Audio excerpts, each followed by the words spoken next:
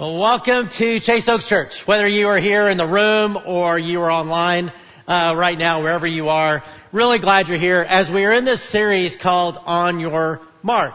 And the idea of the series is like the Bible says in Hebrews 12, he uses this image a lot, but one place is it compares life to a race. And the writer to the Hebrews says, hey, run the race with endurance that God has put in front of you. That God has laid out a race for each one of us. You have your race, I have mine. All of us have an overall purpose to live into and a unique way to do that, a unique calling. And that's what we're talking about in this series and also what the Repurpose class is about as well. Now, last week we talked about overall purpose. And so if you missed that, let me encourage you to go back and watch or listen to that. Because you and I will never find our purpose in ourself. That's what we're told in America and all that. It's within. But self is far too small a center to build a great life around. And God calls us to find our purpose in Him. He created us with a purpose. He invites us to join Him as He's working out His purposes in the world. Today, we're going to get more specific. Looking at the reality, the incredible reality, that God thought about you when He created you. You're not random. He designed you. He designed you for something. And all of us, therefore, have a unique calling, a unique race, a unique way of expressing God's purposes. And as you can imagine, if you and I can know and live into our calling, then life will be that much more fruitful, productive, joyful, that kind of thing. I had a conversation a couple of weeks ago with one of my best friends. I was driving from Colorado to here. And it was just beautiful. The sun was just coming up. In fact, this is a picture of that moment right there, from my car. And you see more of my car than you do the environment. I'm not the best photographer in the world, but it was just beautiful. And so I said to my friend who was in the passenger seat, I said, isn't it amazing how God, our creator, made the world so beautiful? He didn't have to make it this way. But how glorious, right? That we can be in the world that He created and to see His beauty and I could tell that He was really tracking with me. In fact, here's a picture of my friend in that moment. You can go ahead and show that. It was Chewy, and he's really paying attention. Now, as a communicator, you know when people are paying attention. You guys are doing okay, but he was really zeroed in. And he really was. And so as I'm talking, to him, I just continued the conversation. I said, Chewy, you and I have the same creator. He created you. He created me. And God knows you. And God knows me. And God created you with a purpose. And He created me with a purpose. And Chewy, you fulfill your purpose really well. You're just a great dog. And my prayer is that I can fulfill my purpose as a human just as well as you do as a dog. Now, he didn't say much back, but I could tell he was tracking. But that reality is reality.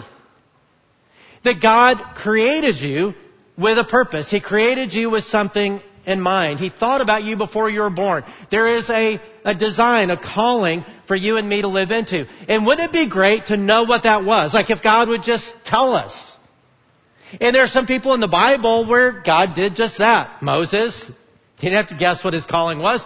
You're going to lead my people, away from slavery in Egypt toward the promised land. He knew his calling. He knew his purpose. I remember when I was a teenager, I was really inspired by a teenager in the Bible where God said, this is your calling. And it was Jeremiah in the Old Testament, this Old Testament prophet, where God says, I knew you before I formed you in your mother's womb. Before you were born, I set you apart and appointed you as a prophet to the nations. And as a teenager myself, and some of you are teenagers or younger, it was a kind of a huge encouragement to me to say, man, don't wait to fulfill your calling. Jeremiah was probably 15 years old. And he said, Jeremiah, before I knew you, I set you apart as a prophet to the nations, and I'm going to use you. And Jeremiah says, I'm too young. And God says, don't say that, because I'm going to be with you. And that set me on a course of saying, man, I just want to find and fulfill my calling and my purpose. There's another guy in the Bible where God told him, and we're going to look at some of these passages to see the power of knowing our calling and living into them to motivate us, to help us make decisions. And we know a lot about Paul because he wrote so much of the Bible. He wrote so much of the New Testament. And he talks about his unique calling. And again, the whole idea is to help us begin to understand our unique calling and the power of knowing that and living into that. But you may know a little bit about Paul's journey and Paul's life. But if not, let me catch you up. So before he was a Christian, he was a leader in Judaism. Christianity came out of Judaism in Israel. And he did not believe that Jesus was the Messiah, the one promised in prophecy and all that. He believed that was a hoax. And he hated the idea, but he wanted it stamped out as a Pharisee and a Jewish leader at the time, 2,000 years ago. So he arranges and is kind of the chief persecutor of the church in the early days of the church. And there's some people that are killed. There's a lot of people who are imprisoned and whose lives are disrupted and who have to scatter around everywhere and leave their families and businesses and jobs and all that. And he's right in the middle of it. And then on the way to Syria, another country, to arrest some people there and cause problems there, he meets the resurrected Jesus. Jesus appears to him. And if that happened to you and you weren't a believer, you'd become one. And he became one. And shortly after that, actually around the same time, God communicates with another New Testament leader that he wants to help Paul kind of get into the church and start his ministry. And here's what he says, what God says to that guy, Ananias. He says, "Go, for Saul is my chosen instrument to take my message to the Gentiles." That means the nations outside of Israel. "And to kings, as well as the people of Israel. And I will show him how much he must suffer for my name's sake." So Paul had a unique calling to take the good news of Jesus, how God has sent Jesus in the world so we could have a relationship with him and all that in the world that didn't know that. And he would be the greatest proponent, the first great missionary.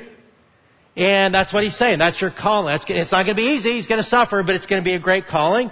Paul certainly owned that. Here's how he talks about it to the Galatian church.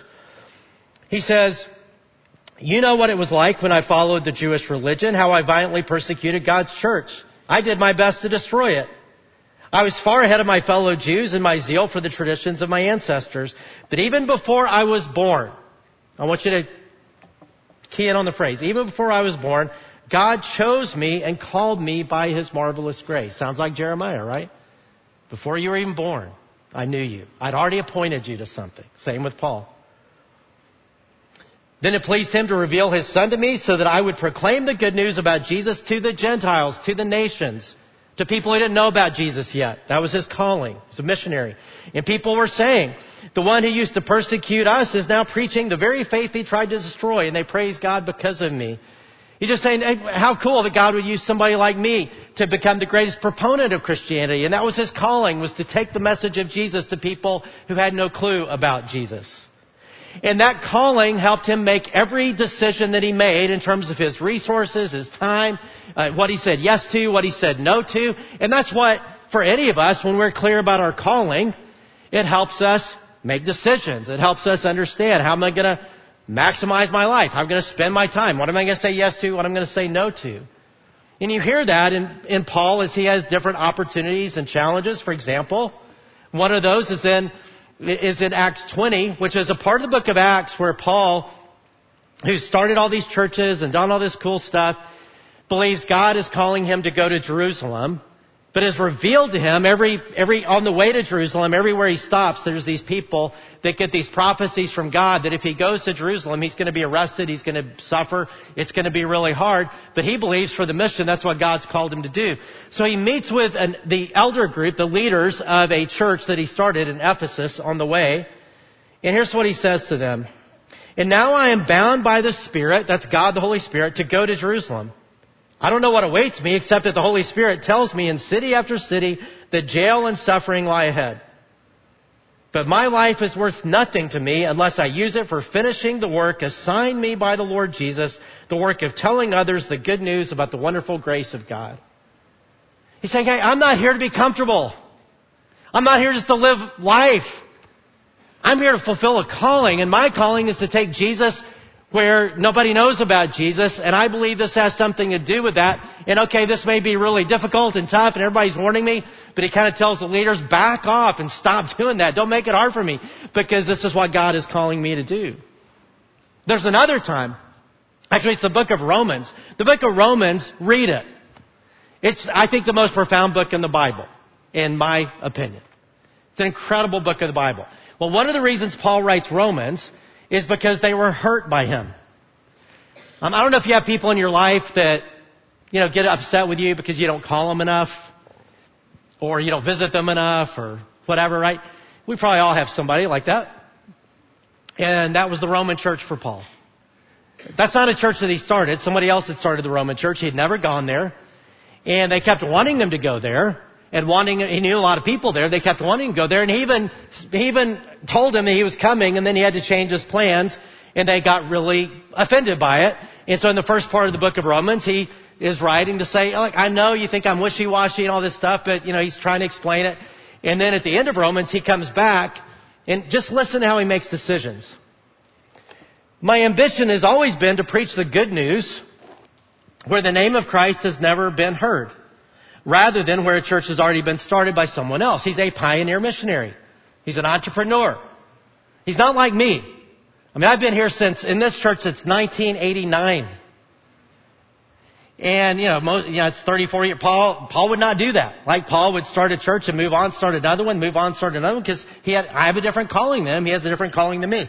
So he's like, my job isn't to hang out with Christians. My job is to go where Jesus isn't yet, or people don't know about him yet.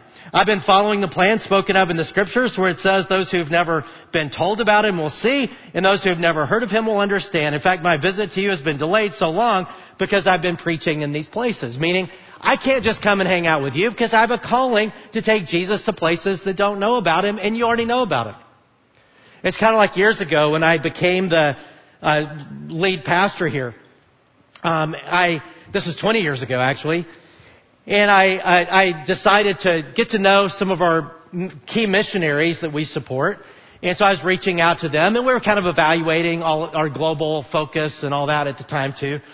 And so I got word that one of our missionaries, that we paid like half his salary. So it wasn't just a token commitment that we had. We paid half his salary and expenses and stuff. And honored to. He's great.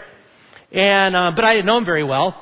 And I heard that he was in Dallas. And so I called him and said, hey, I hear you're in Dallas, and I'd really like to talk with you. I'd really like to hear what's going on. And here's what he said. He said, man, I would love that too, but I'm going to have to say no. Because I'm in Dallas for just a couple days, and I've really filled it up with people in Dallas that I know who don't know Jesus. They're not Christians. And I really want to hang out with them, because they don't know Jesus, and they're not going to heaven, and you are. And so I'd rather spend time with them, because you and I can spend all eternity together. We can go on a 20-year walk in heaven if we want later. So why don't we take a rain check? Why don't we hang out in heaven, and you let me hang out with people who, really want to go to heaven and who don't know Jesus yet. And is that okay with you? And my first little thought, I was a little wounded like the Romans were. We're like, we pay half your salary. We don't have to, but we do, But as I, in the moment, you just think, oh wow, that's really cool, right? we can hang out and all that kind. And we did talk on the phone, and I got caught up and that kind of stuff. But that's kind of what Paul's saying is, like him. His name's Jim Peterson, but like him. He's a pioneer missionary. That's his calling. Paul is saying, man, I'd love to hang out with you, but I'm going to say no because I've got to say yes to my calling. But then he continues the next verse. But now I've finished my work in these regions, and after all these long years of waiting, I'm eager to visit you. He always has been. And in planning to go to Spain, and when I do, I will stop off in Rome. Because between where he was and Spain, where the message of Jesus had not been taken, it was the further reaches at the time of the Roman Empire. He's like, hey, between me and Spain is you. And so this will be cool. I can stop off in Rome. And after I've enjoyed your fellowship for a little while, you can provide for my journey. Now I love this because he's saying, hey, you want me to come? I'm going to come. And Not only that, you're going to pay for my next mission trip. Which probably someone were like, we're good. We haven't seen you this long. It's okay. And I think they were excited about probably paying for the trip and being part of his ministry and stuff. But you hear how he's saying yes and no, right? You hear the decision. Now that's his calling. It's different than your calling, different than my calling. But he was a pioneer missionary. He's making decisions because that's his unique calling. It not only helped him make decisions, it's also what motivated him. It's what got him out of bed every day. Excited to start the day. Not that it was easy. There were days that were really difficult and tough, and you read 2 Corinthians. Just read that book sometime, and you realize, his calling was not easy. But he was motivated every day to pursue it. In fact, here's what he tells another church he started, the Corinthian church. He said, yet preaching the good news is not something I can boast about. Meaning everybody's saying, oh man, it's so amazing. You're doing all this stuff. We're so proud of you. And he's saying, don't be proud of me. I'm compelled by God to do it. How terrible for me if I didn't preach the good news. Another translation says, woe is me if I don't preach the good news. What he's saying there is, God put this on my heart. I can't help it. It's all I think about. It's what motivates me. It's what compels me. I can't help but do this. In fact, if I don't do that, woe is me. Meaning, I hate life if I can't do that. Like, this is just what I do. This is what motivates me. This is what gets me out of bed every day. And wouldn't it be great to have such a strong sense of calling that we can not only help us make decisions, but also is what motivated us to say, man, I can't wait to get to do what God's put me on this planet to do. And to have that kind of clarity. And I think God wants that for us. I know God wants that for us. Because God didn't just think about Paul. He didn't just think about Jeremiah before he was born. We also know Psalm 139, another great passage to read sometime. God thought about you before you were born. And He designed you for something. He crafted you for something. Ephesians 2:10 says, for we are God's handiwork, created in Christ Jesus to do good works, which God prepared in advance for us to do. You're God's handiwork. Like God custom made you. He custom designed you for something that He prepared in advance for you to do. That in advance of Him creating you and crafting you, He already had something in mind. He crafted you with some purpose in mind. And that's why if your mom, who I hope was a great mom, and she maybe told you something like, you can be anything you want to be. If you just put your mind to it, if you work hard enough, you can be anything you want to be. And that sounds good, doesn't it? But it's delusional. It's not true. You can't be anything you want to be. There's a reason I'm not a power forward for the Mavericks. And nobody ever thought about that, right? I'm not designed for that. I'm designed for something. And actually the truth, and by the way, moms should be delusional. That's a good thing, okay? Moms should think optimistically about their kids. But the truth about you and me is better than just you can be anything you want to be. It's God designed you not for anything, but for something. And you've been crafted for something. And how do we live into that? Because I think we could all imagine that, man, if we could live into our design, and everybody's different, but if we could live into our thing, that life would be more fruitful, it would be more joyful, it would be more impactful, it would be more meaningful, and that's all true. So how do we do that? Well, we're going to talk today about how do we find our calling. And this is a 50,000 foot look in one, talk about calling and the components of calling. The repurpose class on Sunday night or Wednesday night or Thursday night, depending on your campus, is designed to go really deep into that. So that you'll walk out with hopefully a really clear sense of calling. And I think you will. And that's a 6-week process to take this stuff much more concretely and much more deeply, and to go through some assessment and to go through some stuff. And so I strongly encourage you to do that. And I hope you are doing it. But I just want to take a 50,000 foot look to say, hey, what does that mean when we say calling? And what are the components of calling? And how could I begin to understand more deeply? And we're all on a continuum. Some of you right now are thinking, I don't have a clue. Others of you think, I've lived long enough. I think I know. But none of us have the kind of clarity that we could have, right? It's all a continuum. And it's also an opportunity to say, how aligned am I around that calling? And so let's think about it a little bit. Here's some of the components of calling. One of those is our gifts, strengths, abilities.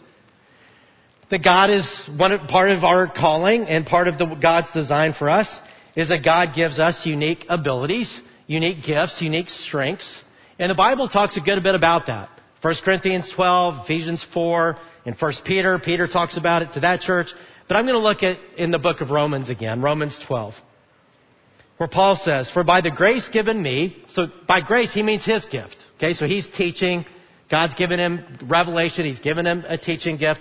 He said, "For the grace given me, I say to every one of you, do not think of yourself more highly than you ought, but rather think of yourself with sober judgment in accordance with the faith God has distributed to each of you." Now, we don't know what that meant, that they were thinking, some people were thinking too highly of themselves. It could be they thought they were gifted in areas that they weren't. It could be that they were using their gifts for themselves rather than to lift up others. We really don't know what was going on. But he's saying, hey, let's just think about yourself accurately. Some people here, maybe we need to hear, don't think so highly of yourself. Other people here might need to hear, don't think so lowly of yourself. You may not feel gifted. When God was handing out gifts in heaven, you may feel like you went to the bathroom and missed it or whatever. That's not true, right? Because that's what he says. "For just as each of us has one body," he's using an illustration, "each of us has one body with many members, and these members do not all have the same function." Like our body, right? We have different body parts and they all have a function. "So in Christ, we, though many, form one body, and each member belongs to all the others. We have different gifts." Now, that we have different gifts, really a more precise way to translate that would be a more southern way to translate that is we all have. I guess y'all would be, but it's we. So we all have different gifts. And because nobody gets left out. Everybody's in the gifted and talented program. Isn't that great? We all have different gifts according to the grace given to each of us. If your gift is prophesying, then prophesy in accordance with your faith. If it is serving, then serve. Teaching, then teach. Encouraging, then encourage. If it is giving, then give generously. If it is to lead, do it diligently. If it is to show mercy, do it cheerfully. These are just examples. There's lots of gifts, lots of strengths. But you hear what he's saying, right? You've been given gifts and you've been given abilities, and do that. He's not saying, hey, you've got that gift, do something else. Meaning focus your life as much as possible around your strengths, not so much your weaknesses. And over time, you learn that life works out better when you do. I remember, though, when I was like brand new, starting out serving God and doing ministry, I became an interim youth pastor when I was 18. Which, by the way, is way too young to become a youth pastor, okay? I had no business doing that. But it was a unique circumstance in the church where I became a Christian in, and our youth pastor left. The church was going through a bunch of problems. And so they just said, Jeff, would you do it? And I was in college, just starting college. I was like, yeah. And so we were on a mission trip. And as a brand new youth pastor, and back then in doing youth ministry, which I had done that as a high school student too, led in our youth group a lot. But back then, I don't know if it's like that now with youth pastors, but you always learn how to play the guitar. That was like a prerequisite. Whether you knew the Bible or not, nobody cared, but you better learn how to play the guitar, right? And so I learned enough chords and stuff and so I could sometimes lead worship, but I'd never really sing loud. And so we're on a mission trip to inner city Chicago, because when I grew up in Alabama. You got to go take Jesus to the Yankees, up north, right? And so we're in the inner city. It's actually a really cool ministry called Inner City Impact there that works in, these are very gang-dominated neighborhoods and all that. And we were there for a couple weeks. And so this is the culmination of this trip. And there's, 60, 70 kids and teenagers. And we're on this rooftop in downtown Chicago looking down. And it was a beautiful night, summer night. And I walked us through the Last Supper, the last time that Jesus spent with his disciples before he goes to the cross. And it really was a meaningful time. And the way it was designed, the climax of the time, is I got my guitar, I had everybody bow their heads and close their eyes. And a friend of mine had written a song inspired by that conversation. And I said, I'm just going to sing this song over you. And I want you to just hear it and be with God and all this. Like, it's supposed to be this really big moment, right? So I start singing the song. And people start sort of convulsing. Like their heads start going, And at first I'm thinking, so cool. The Holy Spirit is like, moving. And this is amazing, and this is so cool. Except then I started hearing noises. And you know what the noises sounded like? A lot like laughter. And a lot like you. And then somebody blurted out, "You sound just like Kermit the Frog." And then everybody said, "That's exactly what I was thinking. You sound just like Kermit the Frog. Will you sing Rainbow Connection, please?" And I did. I sang what I knew of. That's the last time I've ever sung in public. I'll never do it again, because we all have different gifts, and that's not one of them, right? At least for me. But I do have gifts, and you do too. And what and the Bible is a strength-based ethic. It's not a weakness-based ethic. We get hung up on our weaknesses, all the stuff we can't do. Because I don't care about what you can't do. I care about what you can do. Like, I've given you gifts and abilities, and I want to empower you, and I want to use you. And each of us have different things to contribute. Each of us have different strengths. And when you and I live as much as possible, I mean, none of us are going to live 100% fully in just our gift. But if you and I can live as much as possible in our profession, in church and whatever, right? That actually doing what we're good at doing and letting others be good at doing what they do. I mean, there's only a couple things I'm good at. It's leading in a certain way and teaching, and that's about it. And I've had to learn over the years that really is about it. And so I don't ever hardly think about our church budget and how to manage it. And you should say amen. And because we have people who are really great at that. I'm not detailed. Right? That's just one. There's lots of examples, right? But you can imagine that if we can live in our strengths, life goes better. Gallup did a study, and they also took over the Strengths Finders thing, so they have that, helping people find their strengths. So Gallup does this study, I think it was in 2020, of American workers. And what they found, this massive study, is that 70% of people hate their job. 70% of Americans said, I hate my job. That's a lot. But then you start to see why. So, because as people who got knowledgeable about gifts and strengths with Strengths Finder, and these are thousands of people, but they said, okay, now that you know a little bit more about your strengths, how many of you put your strengths to work every day on the job? 17% said, I put my strengths to work every day on the job. 17%. Now, none of us are going to get a job where you 100% do only what you want to do and what you're good at. Like, that doesn't exist. But it needs to be better than 17%. Right? And so what does it mean to live? Well, let's learn our strengths and live into our strengths. And by the way, those of you who are parents, one of the great privileges of being a parent, and one of the things I hope you're focused on, and if not, let's focus on it, is our kids understanding their strengths. And it's easy to pick on weaknesses because we don't like our kids to have weaknesses. You get the report card, they get a bad grade on that or whatever. And I get you want to get certain grade. But the most important thing is not what they do poorly. It's actually what they do best. And helping them understand, hey, you know what? You're pretty amazing at this. I think God might be wanting to do something with that because that's a unique gift. That's a unique strength. And God doesn't give strengths just for us. He gives it for others and for what He's doing in the world. And what do you think God might want to do through that strength? Because that's an amazing strength. We should be having those conversations with our kids all the time. And I'm a parent of kids who are in their 20s and now 30. And it's still a conversation I need to be having with my kids. Right? So that we need other people to help us see that. So that's our gifts. Another component of calling is passion. And I don't mean like a romance novel. I mean what we care deeply about. One way to say it is what breaks your heart. Some of you, there's certain causes, certain people groups, certain issues in our culture, in our world that just break your heart. Pay attention to that. It's not going to break everybody's heart the same way. Don't get frustrated with them because God's put something else on their heart. But there's something that God has put on your heart.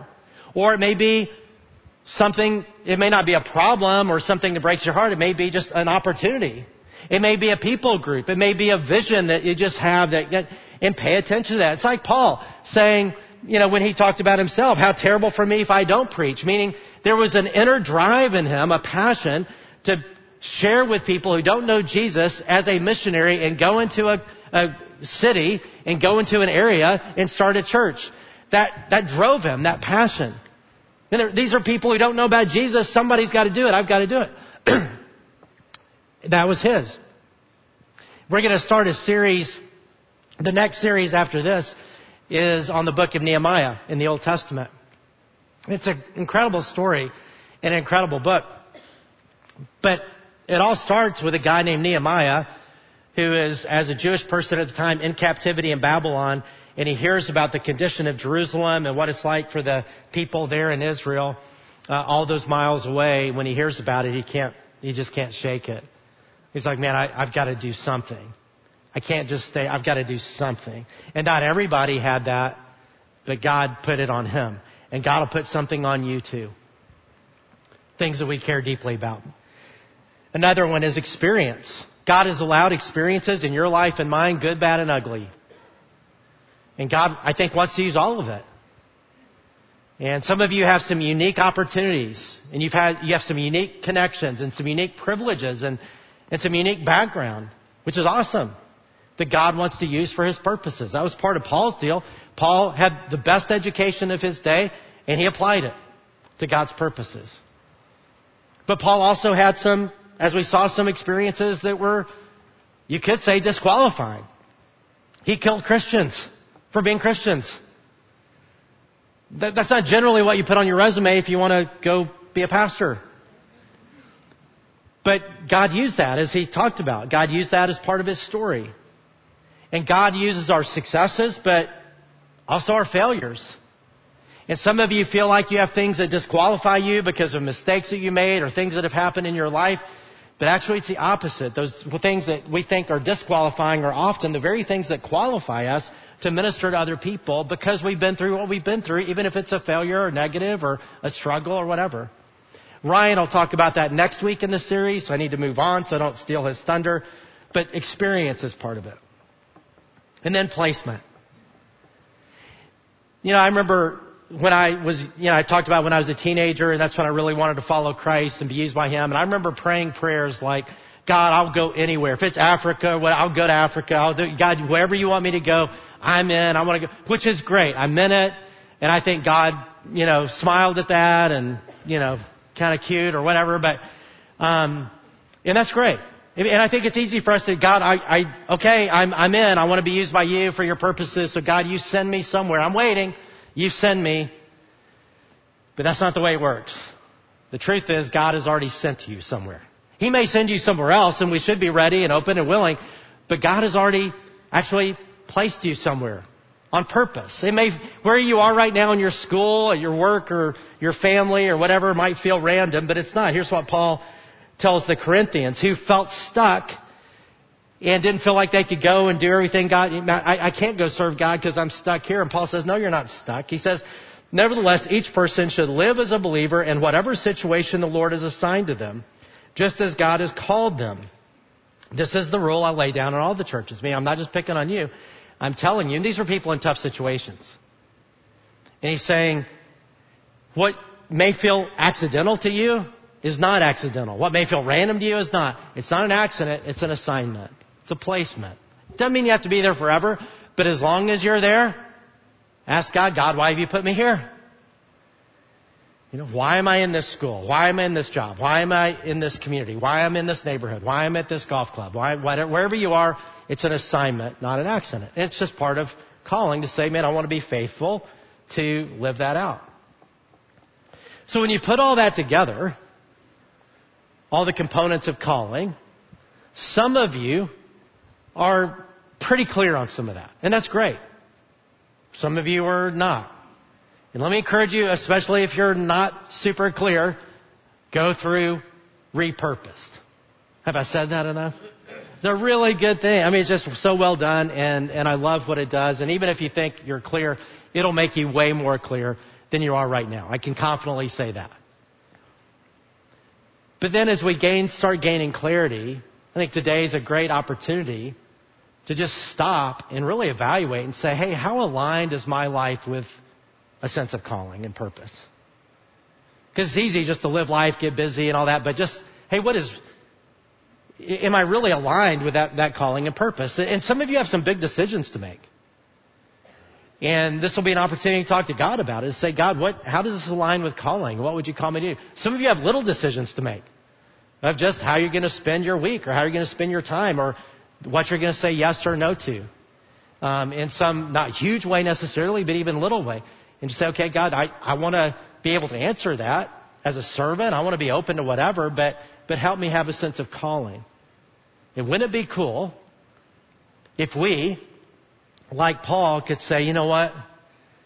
I'm so compelled to do X, whatever that is. And woe is me if I don't get to do that. Because that's what gets me out of bed every day. Let's ask God to give us that kind of clarity. Let's just talk to Him in prayer. In prayer, as I always say, just talking to God.